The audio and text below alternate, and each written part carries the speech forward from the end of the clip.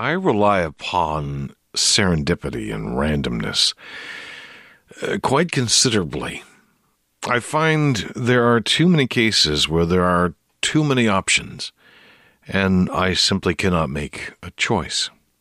Listening to my music is probably the biggest one that happens to me on a regular basis. Tonight, I wanted to listen to something. I needed to listen to something, let my mind kind of whirl for a while. But I have hundreds of albums on my phone. And the reason that I have all those albums is I enjoy them all.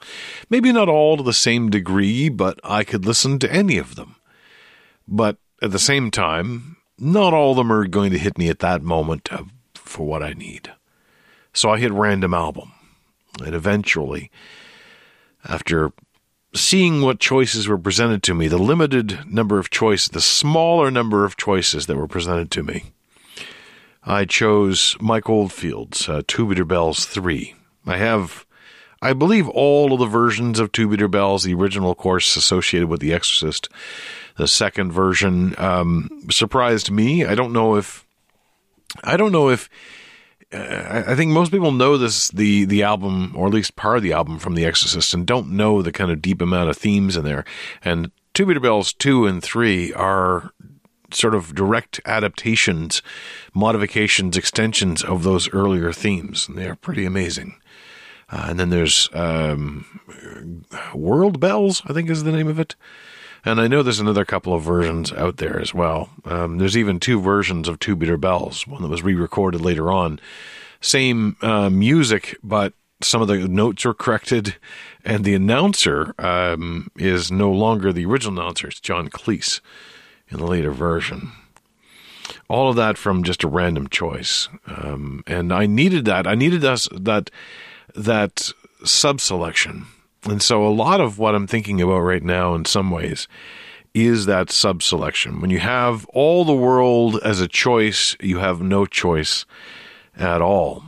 Mondays also happen to be horror night, a regular gathering to watch horror films. Tonight, the movie, the selection of possible movies we could have watched was informed by serendipity.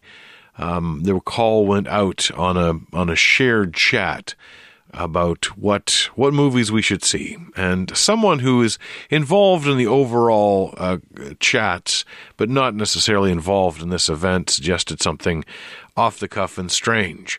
I believe it was Snow White and the Seven Elder Gods, or Cinderella and the Three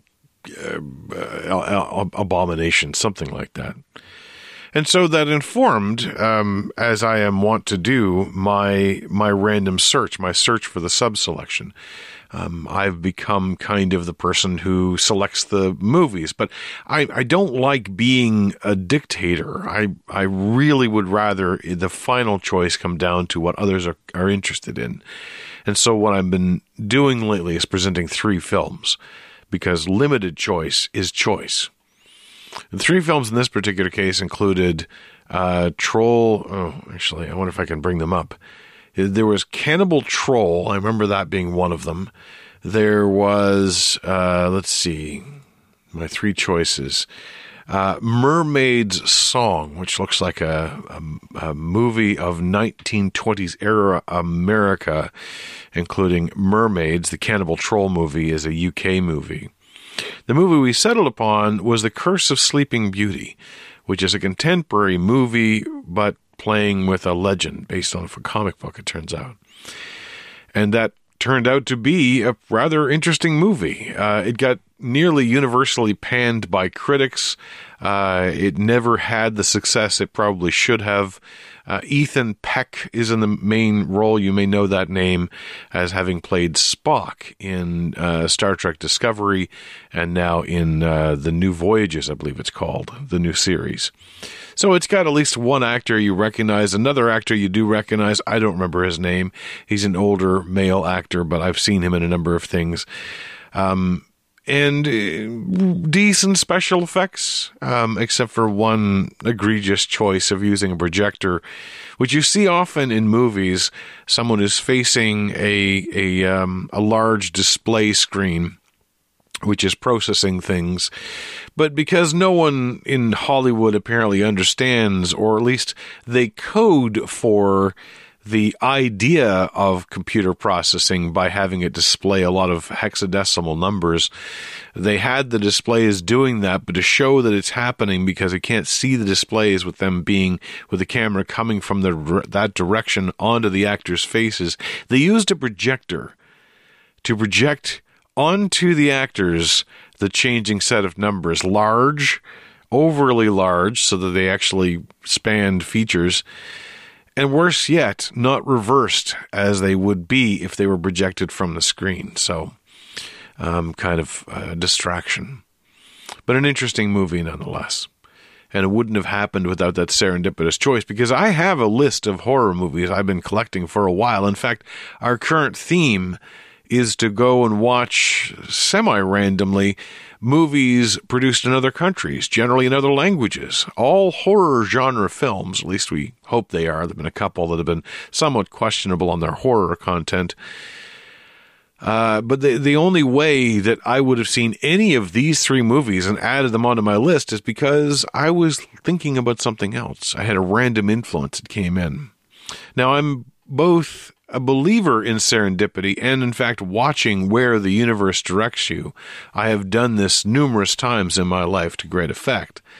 But I'm also frustrated with the process as well, because it's not a reliable process to make decisions or to look for that sort of thing. And what's worse is I really would like to be the driver of these decisions. So I fight with this instinct all the time. But more than fighting with that instinct, I fight with the instinct to try to think about every possible choice I have and then get frustrated when I can't make a decision between them. So, random chance it is for that particular benefit. I did go for a walk today. I did actually continue. That is a pledge that I've made, and it's something I'm going to continue to do. It was about a 30-minute walk, but for whatever reason, the app that I use to track my walks could not locate me when I started. So only about halfway through, or actually in the last third, did it keep track of how far I had traveled. And then, of course, when you do the simple math of this is how much time I've taken to divide into the amount of space I've traveled, the number came out ridiculous, as in I had taken 30 minutes to walk half a kilometer or something. So it was beneficial. It did function. It did work. And now I found myself tired and without another random spring to jump from, so I will say that this has been Wandering Out Loud, special edition, if you would call it that, part of the dog days of podcasting. Find out more about this 30-day challenge at dogdaysofpodcasting.com. And I am Mark the Encaffeinated One. We have come full circle, and at the end, I will say that I will talk to you again tomorrow.